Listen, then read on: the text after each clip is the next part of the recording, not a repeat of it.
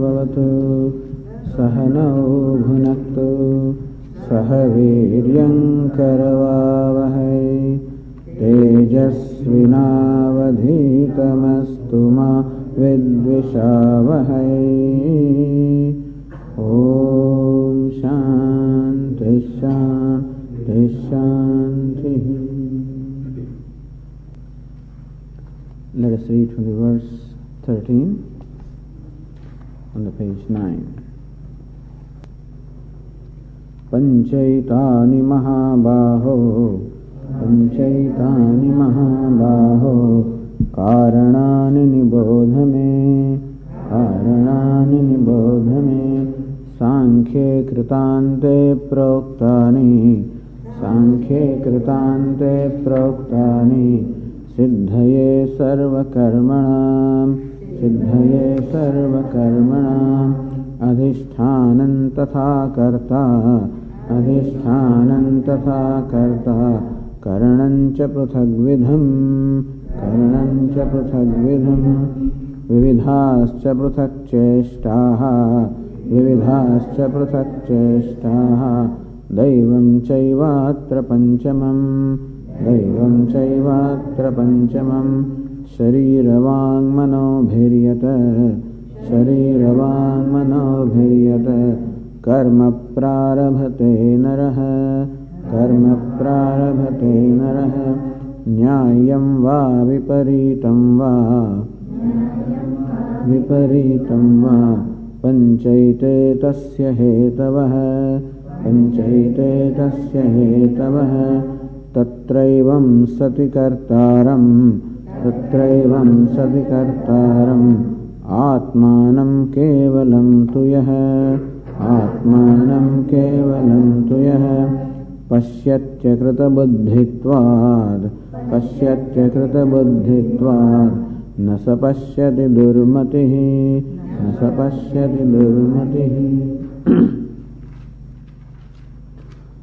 So here Lord Krishna wants to tell us what's the difference between the wise person, the enlightened person who is liberated even while living.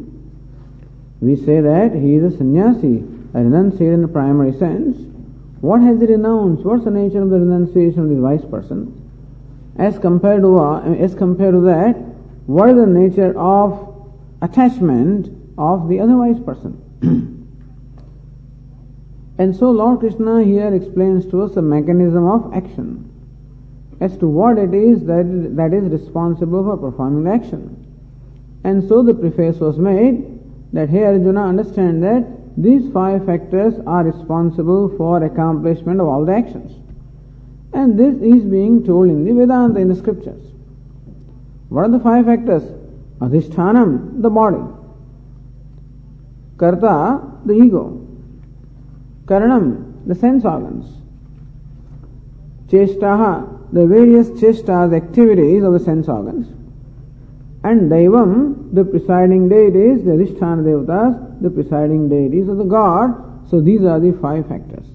So some people are difficult in adding up these 5, that's why the body. So without body, action cannot be performed, body must be there, and it must be sentient. Not only the body must be there, but it must be sentient, alive, then alone actions can be performed. Even if the body is there, but my sense organs are not there, not functioning, as when I am asleep, for example, the body is there, but the sense organs are not functioning. At that time also, action cannot take place.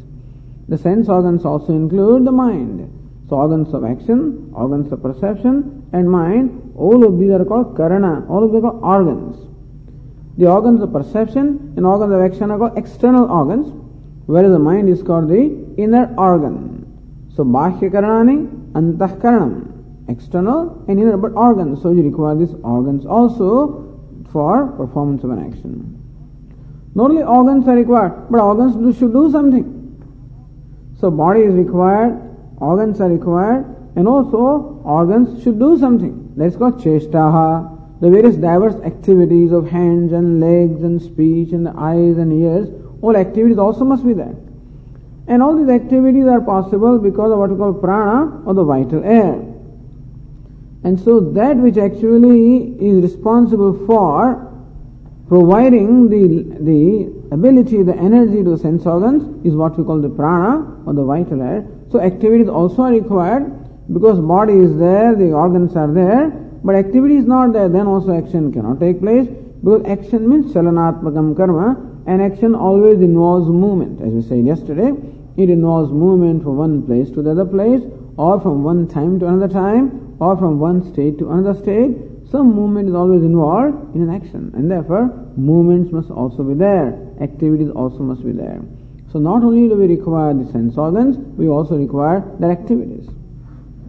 And when is all this possible?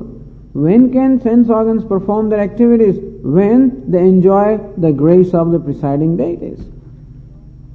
I have the legs all right, the legs don't function, that means that I have lost the grace of the deity presiding over the function of my legs. My hands are there, not functioning. My speech is there, I'm not able to utter words. I'm not able to open my mouth, cannot close my mouth. Something happens.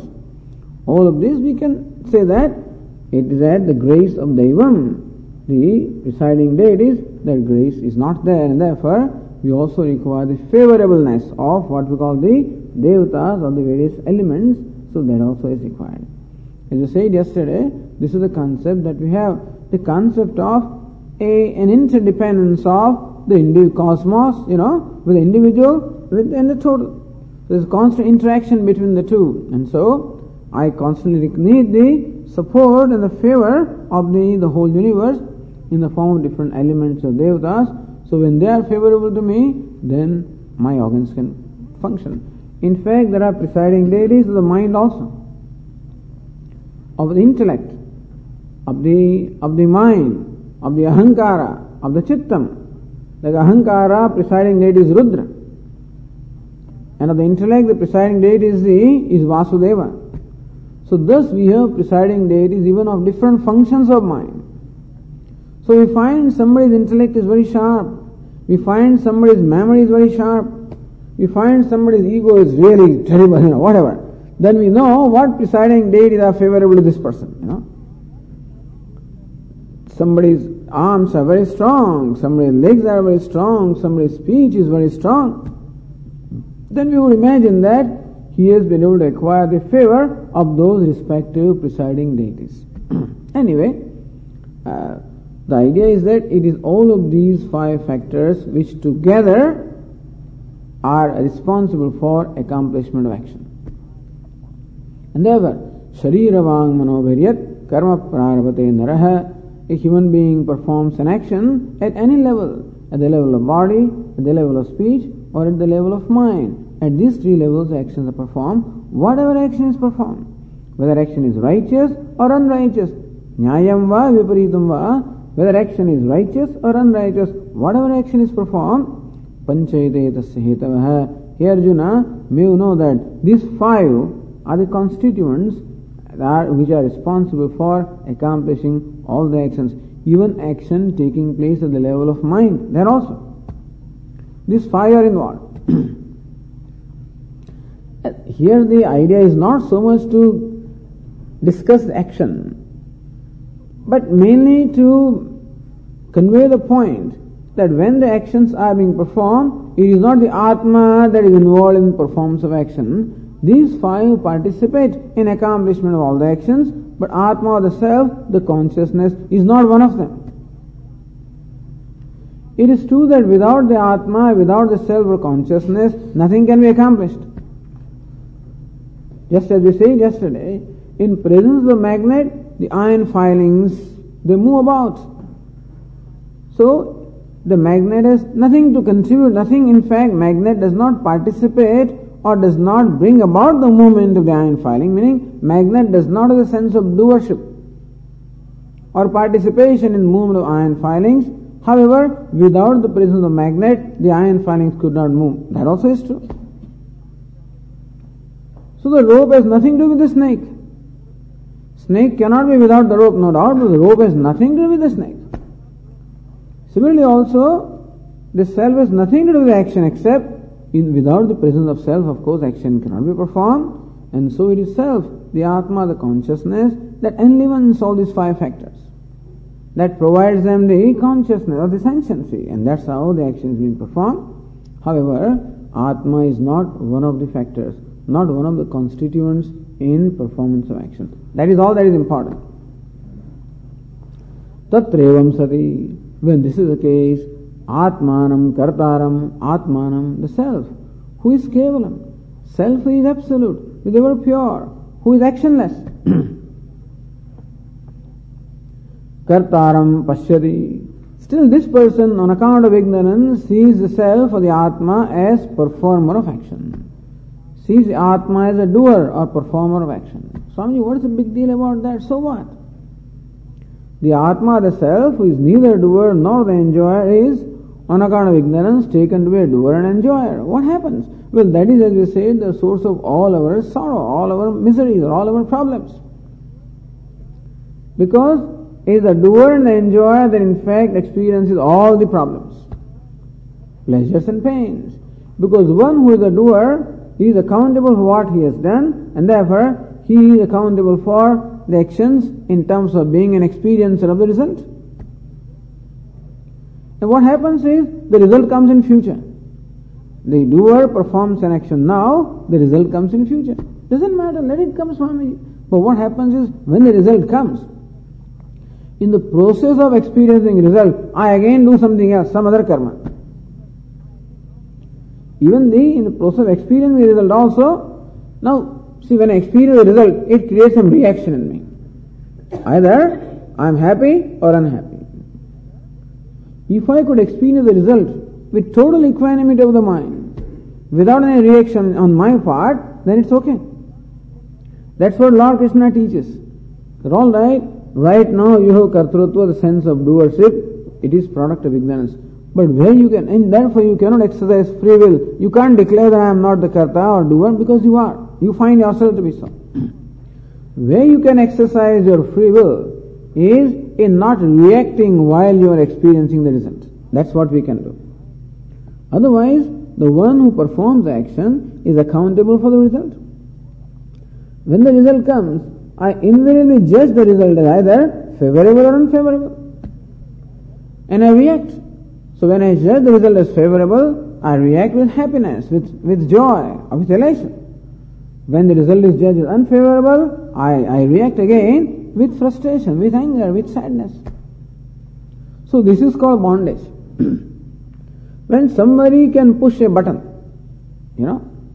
every experience pushes a button in me. Because every experience is judged by me either as favorable or unfavorable. It is not that experience pushes the button, but my judgment that it is favorable or unfavorable is that judgment pushes the button. Because the moment I judge something as favorable, the reaction is, I'm happy, I want it, I like it, I want to hold on to it, I don't want to let it go. The thing wants to go, I want to hold on to it. And when I judge something as unfavorable, another reaction, I don't want it, I'm frustrated, it wants to stay, I want to push it away. So that is how these reactions create again further actions of either holding on to something that wants to go away or pushing away something that wants to stay. Can you imagine? This is struggle. We do not just give freedom to the things to be what they want to be. The moment I judge something as desirable, I just want to let it go. I want to hold on to it. If it is somewhere else, I want to push it, I want to pull it here, bring it here and make it mine. And I want to call it mine, retain it to be mine, I don't want to let it go. Alright, if you always want to keep it yours, then also is okay. But after 5 minutes I say, I don't want it now. Yesterday I wanted it, now I don't want it. Now I want to push it away. The poor thing doesn't know what to do with me also.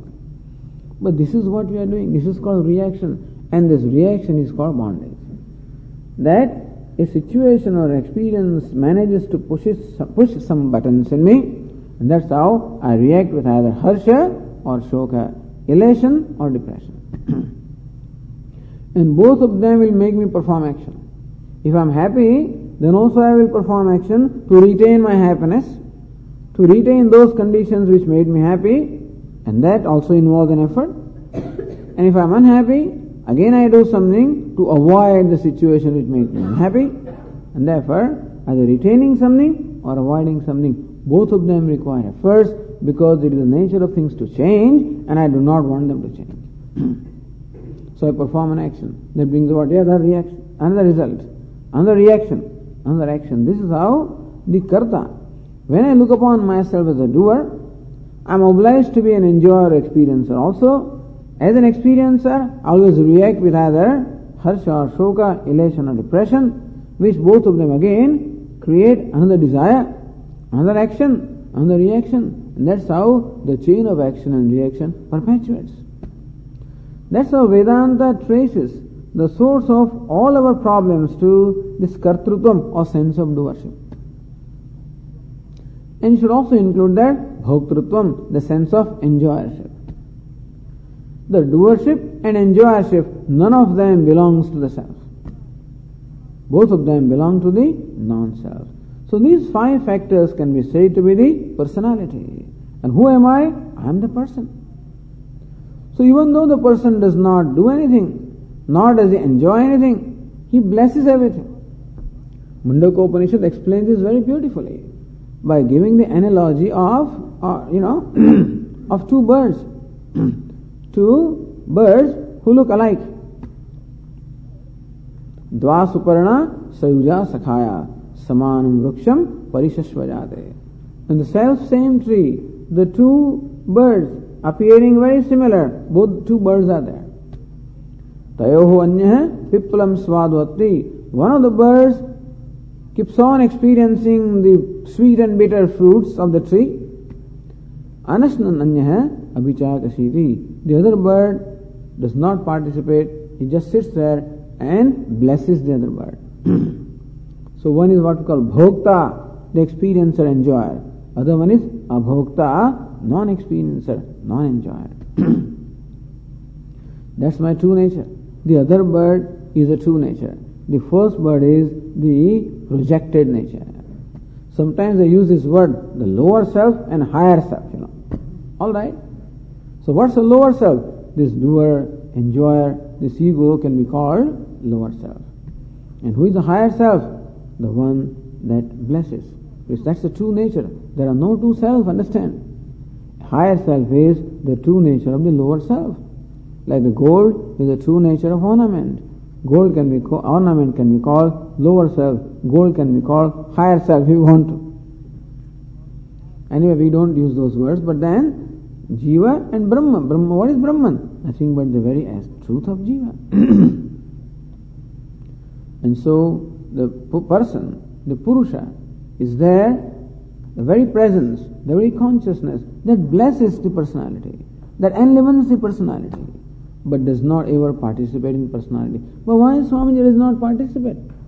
What sort of an Atma? We don't like that, It's not very interesting.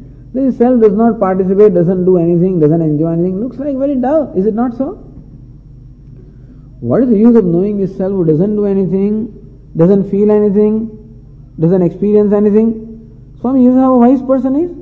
A wise person also is free from kartrutva and bhoktrutva, doership and enjoyership. What fun will he have? What participation will he have? The thing is that normally a person requires something to have fun. This person doesn't require anything to have fun. That's all it means. What it means is that he doesn't have to do something in order to feel fulfilled, doesn't have to experience something in order to feel happy, because he is fulfilled by himself. Etad buddhva buddhiman syat kruta krutyasya bharata. The last line of the 15th chapter. Knowing this, hey Arjuna, one becomes really intelligent and becomes totally fulfilled in life. So we said on the very first day that moksha or fulfillment is my very nature. As long as I am seeking fulfillment outside of myself, so long I am denying that fulfillment. As long as the 10th man is searching for the 10th man, he is denying the 10th man. All that the wise person does is doesn't deny himself. There is what we call owning up of himself. What it means is that the self is complete in itself and therefore there is no need to do anything. So don't say that the wise person does not do anything. Say that he has become free from the need to do something. Don't say that he doesn't experience anything. He has become free from the need to experience. Right now I have a need to do something and a need to experience something. Because if I don't experience, I am restless, I am unhappy, I am incomplete. So when it is said that wise person doesn't do anything, naiva kurvanna karen, doesn't do anything, doesn't make anybody do anything because he is free from the need, that's all. So Lord Krishna said, prajahati yada kaman, when all the desires are dropped from him, which means that he has become free from all the needs. Word kama, the desire, should be translated as a need, which need always brings about a demand. And therefore he doesn't have any need to manipulate anything, change anything. He gives total. When do we do something? What is action? Action is trying to manipulate things. This is not so. When I come and I sit here, then I put this flower here, this flower, this thing, I always organize it my way. Other Swami comes and he organizes in his way. What's wrong with it, Swamiji, when the flower was here? No, it should be here. This can't be here. This should be here. And that's it. So therefore, performance of an action represents my need. Because I am not happy, I am not comfortable with the way things are. And therefore, there is a need on my part to change things around so that I become comfortable. Therefore, I manipulate. I manipulate things, I control things, and that's how, that is called karma, that's called action today. Atma, the self, is complete in itself, and therefore there is no need to bring about change to become comfortable. Just imagine this. The wise person does not need to change anything to become comfortable. Does not, an experience is always there. Understand that Atma, self, is of nature of experience, and therefore you cannot be free from experience. He does not need a particular experience to be free. This morning I had a meeting with children, and some of the children asked me, one child asked me, Swamiji, do you levitate? I said, no, I don't levitate. So, if you levitate, how nice would it be? It would be really exciting. I said, well, you just hang on to a balloon and you will float around. It's equally exciting. What's the big deal about it? Anyway, but then this is the kind of fascinations we have. We feel that we can be happy provided some change happens in time, place, conditions, whatever. But that is not necessary. For a wise person, that is not necessary at all. For you and I, nobody it is necessary, because the self is complete as it is, regardless of time, place or conditions. Nothing wrong in levitating, nothing wrong in doing anything you want to do. But when it becomes a need, it's a need that is wrong, that's all. You may as well fly in the air, you may do what you want. But I feel incomplete, inadequate when I cannot fly. When I feel incomplete because I cannot levitate, or whatever, then that is a need. That means I am dependent on something. Every need is a manifestation of my dependence, of my incompleteness, my inadequacy. The wise person is just free from that, that's all. That is what is meant by saying he is free from having to do anything, or free from having to do anything particular, or having to do experience anything particular. Doing anything is fine, and experiencing anything is fine. So, whatever. Na prahurshet priyam prapya, no dvijet prapya cha priyam. So when priyam, something favorable comes, no elation. Unfavorable comes, no depression. Swamiji must be insensitive person, nothing happens to him. Something favorable comes to him, nothing happens. Unfavorable, nothing happens. But understand that happening comes after we have judged something favorable and unfavorable. It is not the situation that makes anything happens to me. But I judge the situation as favorable. It is my judgment of favorableness that creates reaction. And my judgment of unfavorableness that creates reaction. Because the very same situation could be judged as unfavorable by somebody that I judge as favorable. So this place is too cold. Somebody is very comfortable at 60 degrees temperature, and somebody is freezing. So what is considered favorable by one could be considered unfavorable by another one. It is not the situation that creates reaction, understand? It is not the world that makes men happy. It's the way I judge a situation, I judge the world at a given time, that is what makes me happy or unhappy. A wise person does not judge, that's all. Why? he is comfortable with everything as it is. He gives freedom to everything to be what they want to be. As Swami says, give the world the freedom and enjoy the freedom. Because I don't give the world freedom because I'm insecure and therefore I want the world to be only organized in a certain way, then I feel good. If the world is not organized that way, I feel insecure and therefore, well, alright. But this is what is meant by freedom. And Atma, the self, when it is described as akarta, abhokta, non-doer, non-enjoyer, it means that it is ever complete in itself, is ever free, is ever fulfilled. And that is all we have to own up. That freedom that ever exists, the fulfillment that ever exists, and that's what we own up. And that owning up alone is called moksha.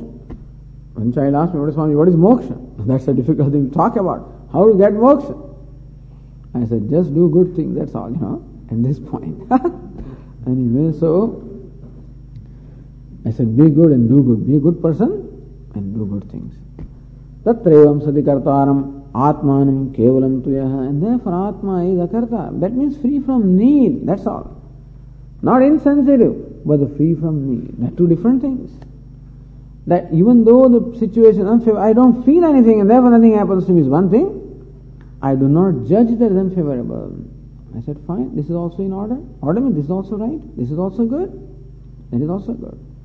And Lord Krishna taught us this to begin with, accept a situation as prasada, to begin with. How do we proceed in that direction? By imitating what a wise person does. What he does spontaneously, effortlessly, is what we try to do with an effort. For him, effortlessly everything is good. And I remind myself, wait a minute, it is supposed to be good. And therefore, fake it that it is good. How can it be good? Because it comes from God. That's why we involve God in there. It comes from God. Therefore, it is prasada. It is His grace. And therefore, accept it as grace. Provided you care for God anyway. Provided you have the trust or the faith in the Lord, meaning that you trust that whatever He does is for your well-being and He cares for you and so forth, then alone it can be taken to prasada. So that is how we start with prasada buddhi, that this is the grace of the Lord. Favorable also is His grace, unfavorable also is grace. And so, bitter also is prasada, sweet also is prasada. All this is easier said than done. It's not easy to do at all. We accept it. But that is how, this is the process of growth, samatvam. So what is effortless for the wise person becomes then something driven with effort for the aspirant. But here, pashyati akruta buddhitvad, this person sees the Atma as a doer, even though Atma is not actionless. And doer means see the Atma is incomplete, understand? To see the Atma as a doer, meaning seeing the Atma is incomplete. Seeing Atma is needy. So even though the Atma, the self, is ever full and complete, one who sees it as needy, sees it as incomplete. Even though, as Taittiriya Upanishad says, abhayam pravishtham vindate, even though self is ever free from fear, fearlessness is the nature of the self, but still one sees the self as fearful, as insecure. Akruta buddhitvat, this is on account of the adhyasa, superimposition of all the incompleteness that belongs to personality is superimposed upon the person, and that's how the person, the self or the Atma, is judged as needy, as judged as incomplete.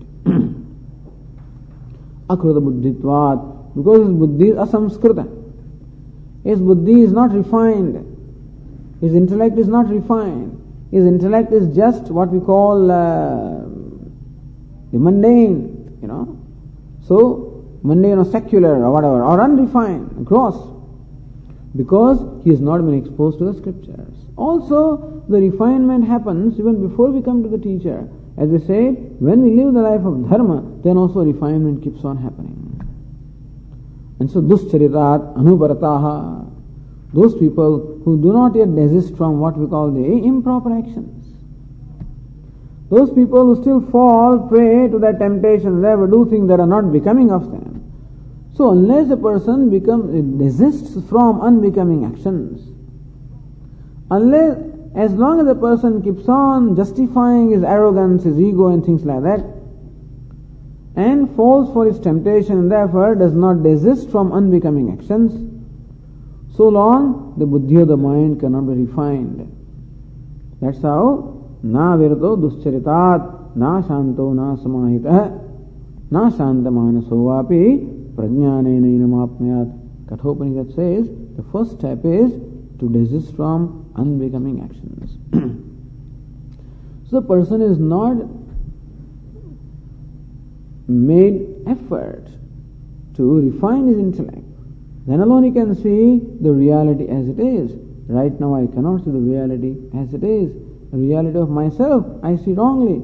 I have a distorted perception of my own self, and therefore I have a distorted perception of the world also. Nasa pashyati, even though seeing, he does not see. Durmatihi, because his mati, his buddhi, his intellect, his mind has been distorted, perverted. Like my eyes being distorted on account of a disease, and therefore I do not see the thing in front of me as it is. Where there is one, I see two. This one thing. And also superimposing one upon the other. So number one, not seeing thing as it is, the example was, if there is a disease in the eyes, then how I see two moons where there is one. Also superimposing the attributes one upon the other, the example was that the clouds are running. And this person says the moon is running. The motion of the clouds is superimposed upon the moon, and then we conclude the moon is running. Like this Mullah Nasruddin, this Mullah Nasruddin once was I think in the night, he was once walking in the forest and he felt thirsty. And so he was looking for a well. And then he found a well. And he looked inside the well for water, how to fetch water. And all of a sudden he was concerned. You know what he found? The moon had fallen in the well. This mullah was really concerned. He says, we must retrieve the moon so that it goes into its right place. And therefore he looked around and the moon was the crescent moon had fallen into the well. He went around and somehow procured a rope and made a loop and then slowly inserted the rope. It went down. He was trying to catch that moon in his loop. He was trying hard. It's not coming, And after about 10-15 minutes of trial, then he was able to do that. He was able to trap that moon into his loop, and then he started pulling and pulling. And he was pulling and he fell off, because it got released from there, And therefore, all of Mullah Nasruddin fell off on his back, and he saw there.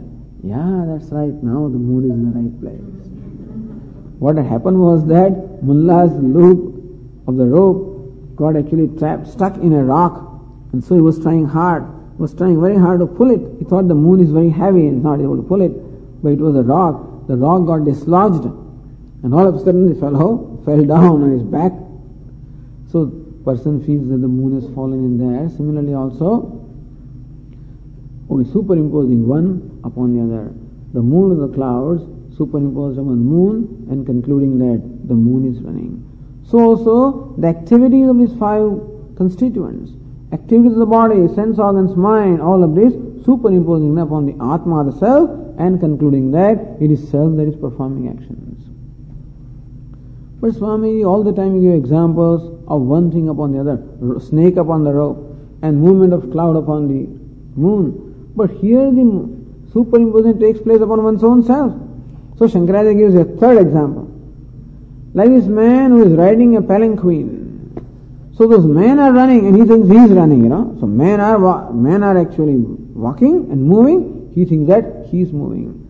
So the motion occurring outside is superimposed upon oneself. Similarly also, the activities taking place at the level of the sense organs superimposed upon oneself, and thus one judges oneself as a doer, as an enjoyer, as needy, as incomplete, as insecure, and therefore napashyati, the self one does not see as it is.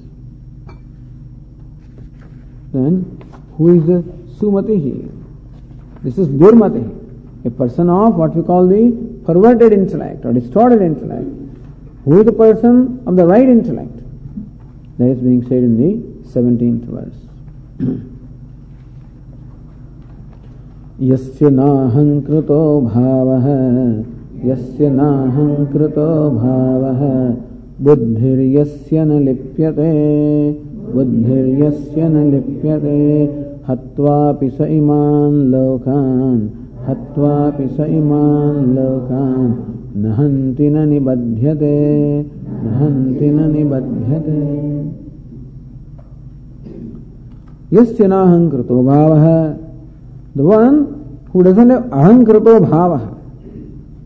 This bhava, this kind of a notion, aham krita, aham karta, I am a doer, I am an enjoyer, I am incomplete, I am insecure, this bhava, this conclusion, this judgment one who does not have. That means everybody has a judgment. Whoever is born with the habit of superimposing the limitations of personality upon the person. That happens.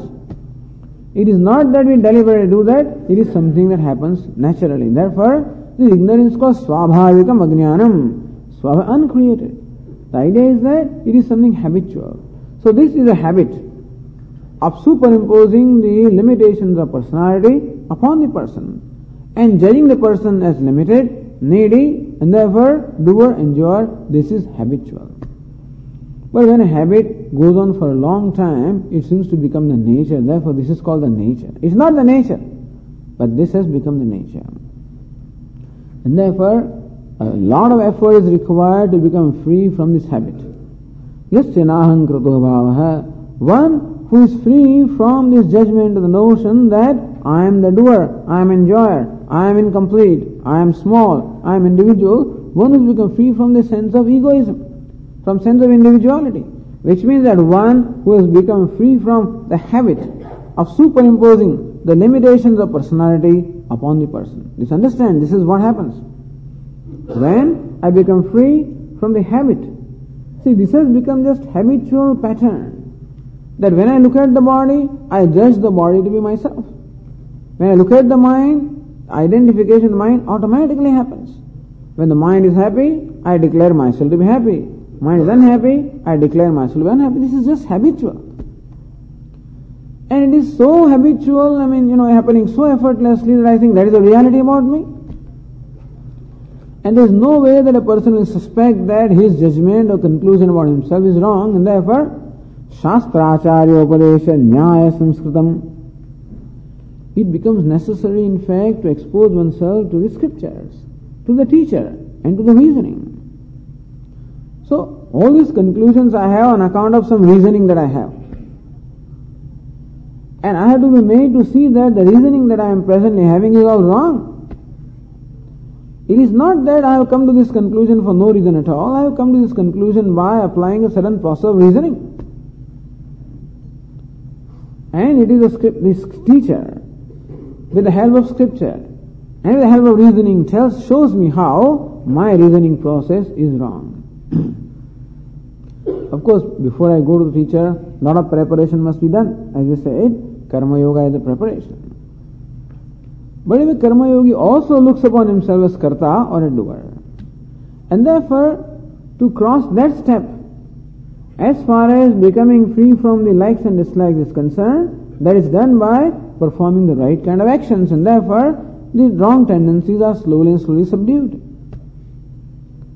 But still, even a Karma Yogi also, even a devotee also does look upon himself as a doer, as a Karta. And to become free from the sense of doership, what we require is teaching. There is nothing else. The doer becomes sattvic, no doubt. The Karta, the doer, has become very sattvic, very humble. He has become very modest. He has become a devotee. He is a selfless person, but he is still an individual person. So karma can never eliminate sense of doership, understand? Because karma or action can be performed provided I have a sense of doership to begin with. I cannot possibly perform the act of speaking unless I call myself a speaker. I could not possibly perform the act of listening unless I accept myself as a listener.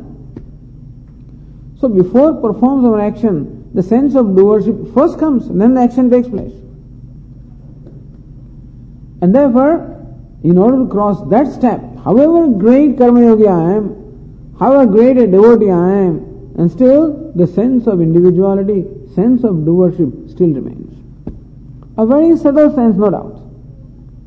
And so Karma Yoga brings about a lot of refinement. A lot of refinement in his ego. From Tamas to the Rajas and Rajas to the Sattva. And therefore, with all these efforts, we make our ego Sattvic ego. By constantly entertaining the attitude of offering, giving, always invoking the good person from me, in simple, in short. Whenever I confront any situation, I try to make an effort to invoke the good person from me, to invoke the best in me, to invoke my good tendencies, my divine tendencies. Where both the tendencies are there, the demoniac and divine, both tendencies are there. The jealous person also is in there, the fighting fellow also is there, and cantankerous, everybody is there inside. At the same time, the good person is there, the generous one is also there, the kind person also is there, and therefore I deliberately invoke that kind person in a situation. But Swamiji, you know the way he behaves, you know what he does, that is their business. That's what they will do. In fact, they always challenge us. Let me see if you can invoke the goodness out of you. Let me see, They'll challenge you. And we keep taking up those challenges. And when the conditions are favorable, everybody is good. Everybody is good when things are favorable. Nobody is bad. Nobody likes to be bad. Nobody likes to be angry. It's only when the critical time comes, that is when all those things come out, and that is when I am required to exercise my judgment, my self-control, my alertness, my values. And therefore, a deliberate attempt on my part to always invoke the goodness from me, the fairness from me, This is an effort. That is called Karma Yoga. As I said, it is not karma that is important, the yoga part is important. What is yoga? Chitta vritti nirodha. That means cessation of all these thoughts in the mind. But we start with cessation of all the evil thoughts in the mind, all the negative thoughts in the mind. That's what we want. That's how the mind becomes sattvic mind. Mind becomes a learning mind. From a mind which has a tendency to enjoy, seeking pleasure, it becomes a mind that is seeking knowledge. And then final refinement takes place by teaching. Teaching cannot accomplish big, gross refinements, Big transistor radios in the olden days, we had two tuning knobs. One tuning knob, that is a big knob that brings that pointer, from there to here. There is a fine tuning knob then. That's where fine tuning. So big tuning knob is by dharma and then by karma yoga. And the fine tuning is done by the teaching, by Vedanta. Vedanta is a fine tuning mechanism. With that we cannot accomplish the big thing, Some people complain, Swami, look at this. After listening to Vedanta for 10 years, still, how the people behave. But then Vedanta does fine tuning.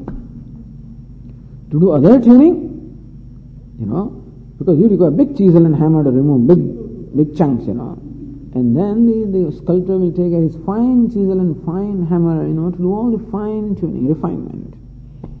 But anyway, so two stages of refinement. The first stage is called dharma and karma yoga.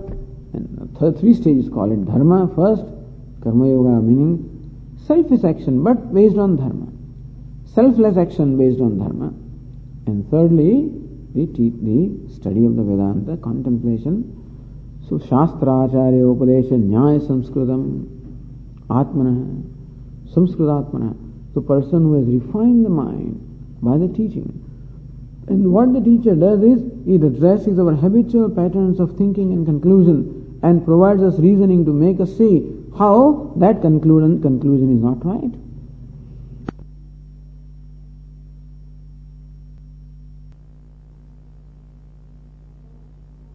That I am a small being, that I am bound, I am incomplete, I don't have valid reason to conclude that. That I am a needy person, there is no valid reason to conclude that. This is what the teacher shows me.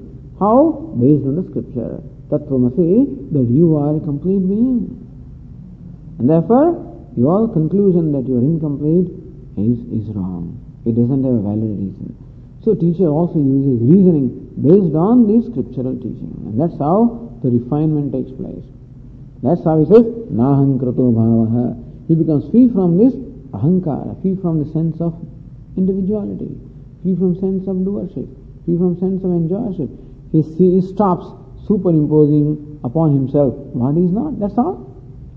That habit of superimposing the limitation of personality upon the person, he just slowly and slowly seizes that. That is called samadhi, when you don't do that at all, Anyway, naham krito bhavaha. So one who has become free from the sense of individuality, sense of ego, therefore insecurity, therefore smallness. Buddhi yaschana lipyate. How does he, Shankaracharya explains here, how did he come to this understanding? Oh, what is this process of thinking now going on in his mind? So, when my hands are doing something, what is my process? I do it. When the organ of speech is speaking, what do I say? I speak. What does the wise person say? He says, it is organ of speech that is speaking. Who am I? I am the witness of the act of speaking. I am the one that gives the satta and the spurti, the existence and intelligence to this organ of speech, but I am not the speaker. That is all. That shift has happened. So when the organs are acting, the ignorant person says, I am acting. The wise person says, the organs are acting. Thus, he has managed to create a distance between the person and the personality. The distance by knowledge, not distance in physical sense, that the Atma stands apart from Anatma. Yes, Swamiji, I did that. I saw my Atma, standing right there. That's a different matter, not that. This distance is not the distance, physical distance in terms of knowledge. So that is the distance that Vedanta asks us to do. Create a distance between personality and the person. That all the actions are performed by these five factors, by the body, sense organs, etc. They are the ones who perform the actions. Who am I? I am their witness. I am the one that blesses them. I am the one that is uninvolved, inactive, changeless. In the midst of all the changes, I am the one who is changeless. And this is what Lord Krishna has said all along in the Bhagavad Gita. Avikaryo muchyate. In third chapter it says, Prakrute kriyamanani gunihi karmani sarvasah. Here Arjuna understand that it is Prakriti the matter. With its guna, the sattva, the samas, they perform the actions. And Atma ever remains actionless. This is the teaching of Lord Krishna from the very first verse, that Atma, the self, is changeless, unborn, undying. And so, najayate mriyate va kadachit, she is free from all the modifications. So one who has discovered that fact and one who is owning up that fact. Naham krito bhavaha buddhir yaschana lipyate. And therefore, whose mind is not tainted, cannot be pushed anymore, who does not react. So right now what is meant by the buddhi being tainted, mind being tainted? When something favorable happens, I am happy. Unfavorable happens, unhappy. This is called the mind being tainted, mind being affected, whose mind does not get affected. Meaning, who does not connect himself with the result. Who does not connect himself with the karma, so he is called akarta. Who does not connect himself with the experience or the result, he is called abhokta. Who is karta, the agent of action? One who connects himself with karma. And who is bhokta? The one who connects himself with experience. This one doesn't do that. He doesn't connect himself with experience. Experience is experience. And therefore, it doesn't create any reaction in him. That is called buddhir yaschana lipyate. One whose mind does not get tainted, one whose mind does not react to whether favorable or not, because he does not judge anything as favorable or unfavorable. So, yasya naham krito bhavaha, he doesn't have kartrutva. Buddhir yaschana lipyate does not have bhoktru. In technical terms we can say, he is free from the sense of doership as well as sense of enjoyership, which means that he does not superimpose the idea of doership, enjoyership on himself. What about him? Now Lord Krishna makes a bold statement. Hatva pisaiman lokan nahantina nibadhyate. Even killing all these creatures, he does not kill, nor does he get bound. Killing all these people, killing all the creatures, he does not kill. Not that Lord Krishna wants anybody to kill anything, but killing is a context here, that's why it is being said. Killing is the most heinous action that a person can perform. Suppose you can be free even while performing that action. Can you imagine that? Suppose you are required to do something. like that. Suppose you require to kill somebody. Suppose a duty calls for you to do that. And still you don't say, you do not connect, you do not get affected even by such an action as that. Then what to talk of any other action? Therefore the death is taken in the context in Bhagavad Gita. If one can handle the death, then one can handle anything. And so Hatva Visaiman Lokan, even after killing all this, Arjuna, see, Arjuna's problem was that I'm going to be a killer. Ghataka, I'll be the killer. I'll be the agent of killing all these people. I'll be the sinner. And that is how a tremendous sense of guilt was there in Arjuna. Lord Krishna says, if you have this knowledge, then even after killing these people, Nahanti, he does not kill, because he doesn't kill them. Suppose have he really killed, then he cannot be said he doesn't kill. So Lord Krishna again makes a contradictory statement right here. Hatvapi Nahanti. For ignorant person who said, Pashyannapi na pashyati, even though he sees, he does not see. For the wise person is said, Hatvapi Nahanti, even though he kills, he does not kill.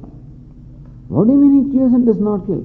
He kills from the standpoint of the onlooker. He does not kill from his own standpoint. That means he performs an action from the standpoint of others. Because others always equate the personality of the person. So when the action takes place over the body, other people say that he is doing things. What is his perception? That even when the action is being performed at the level of body, I do not perform that. And therefore, Hatva, even in spite of killing, that is from the standpoint of others. Nahanti, does not kill, that is from his standpoint. And therefore, Nadibadyate, that's the reason why he does not get bound, he does not get tainted, he does not get affected. He retains his freedom regardless of what the situation is. To say this requires a tremendous boldness. I don't think anybody in the world would ever say, any scripture would say, killing nobody would even handle, But then Bhagavad Gita does, Kathopanishad also, but Bhagavad Gita does. And says, not that Lord Krishna prescribes you to kill anybody. But if a situation came, suppose you had to protect your country, suppose you had to protect your family, let us say. And therefore in self-defense, suppose you are required to do something. So sometimes ahimsa, non-violence does not mean that you just don't do anything. Mahatma Gandhi used to say that, do not, your fears and inabilities, should not be counted as non-violence. So you have a certain duty to protect your family. Suppose somebody attacks your family and says, I'm a non-violent person, and therefore you allow that thing to happen. That's not non-violence. It is worse than violence. This kind of non-violence is worse than violence, he is to declare. So weakness is not non-violence. Non-violence comes from the strength. And therefore if a situation calls for you to respond in a certain way, you may have to respond. But you're not killing somebody. You're only protecting or you're defending, whatever. If you think you're killing somebody, it is definitely a sin. So Lord Krishna says here that outwardly, even though the person appears to be killing, inwardly he does not do anything at all. In fact, there is no sense of doership. Outwardly performing action, he does not perform. Things just happen in his presence. All it is just a presence in whose, and things happen in his presence. Nahanti nani. But this is how, in these 17 verses, Lord Krishna has in fact summarized the teaching of all the chapters in the Bhagavad Gita, or at least the first 6 chapters. The summary of the first 6 chapters, where Lord Krishna taught that the Atma is actionless, Atma is changeless, Atma is ever free, ever complete. And so this topic was started from the chapter 2. And wherever the opportunity came, Lord Krishna kept on coming back to this, because this is a vision of Bhagavad Gita. That you are ever free. And that freedom does not mean that you have to be in a given state of, a given form of lifestyle. In any lifestyle you can be free. That's what Lord Krishna says. Therefore he always describes sannyasa not as inactivity, but as actionlessness. Inactivity is absence of activity. Actionlessness is not acting in spite of action. Actionlessness is freedom in spite of action. Inactivity is freedom from action. So there is one topic of Swamiji's talk. Not freedom from action, freedom in spite of action. So that is how Lord Krishna describes the wisdom. So the growth, let us say, This is the extent to which one can grow. This is the possibility Lord Krishna shows here, and this is what is called moksha. So understand that moksha, the liberation, is the culmination of the process of growth. The first stage of growth takes place through what we call pravritti or activity, and the second stage of growth takes place through what we call the contemplation. To contemplate upon such subtle matters as person and the personality, and able to discriminate between the two, requires really a very refined mind. Requires a mind that enjoys it a great composure, enjoys also a great refinement. And that refinement has to be created, and for that Lord Krishna taught what we call the yoga, the karma yoga in this case. So, process of refinement all along, the process of growth all along, process of freedom all along. It is not that I get freedom someday, it is that I keep on getting freedom. As my mind, as the raga dvesha are subdued, I get freedom.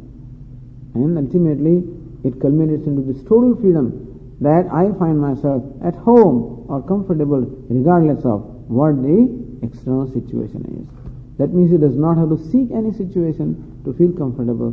He is at home in every situation. So this is the concept of moksha and sannyasa. Moksha, sannyasa, yoga. So moksha is the goal, sannyasa is the moksha is the end, and sannyasa is the means. This is how Lord Krishna summarizes the teaching of the whole Gita in the 18th chapter. Okay, I think this is where our class also comes to a conclusion, because other verses, in fact, are that we have here will be taken up in the second camp, because in fact the topic that we started gets concluded in the 17th verse. The topic of sannyasa. Arjuna asked the question, sannyasasya mahabaho tattvam ichchami vedutam. I want to know the tattvam, the truth of the sannyasa, and this is the truth of sannyasa that Lord Krishna concludes in the 17th chapter. Sannyasa and tyaga are not two different things. Both of them in renunciation, and the ultimate renunciation is renunciation of the sense of the worship. And that comes by the knowledge of the self. So renunciation in the wake of knowledge, renunciation of the nature of wisdom. Om Purnamadav Purnamidam Purnat Purnamudachyate Purnasya Purnamadaya Purnameva Vashishyate. Om Shanti Shanti Shanti. Shankaram Shankaracharyam Keshavam Badarayanam Sutra Bhashya Krutau Vande Bhagavantau Punah Punah. Ishvaro Gururatmedi Murti Bheda Vibhagine Vyoma Vadyapta Dehaya Dakshinamurtaye Namaha. Om Shanti Shanti Shanti. Hari Om. Shri Gurubhyo Namaha. Hari Om.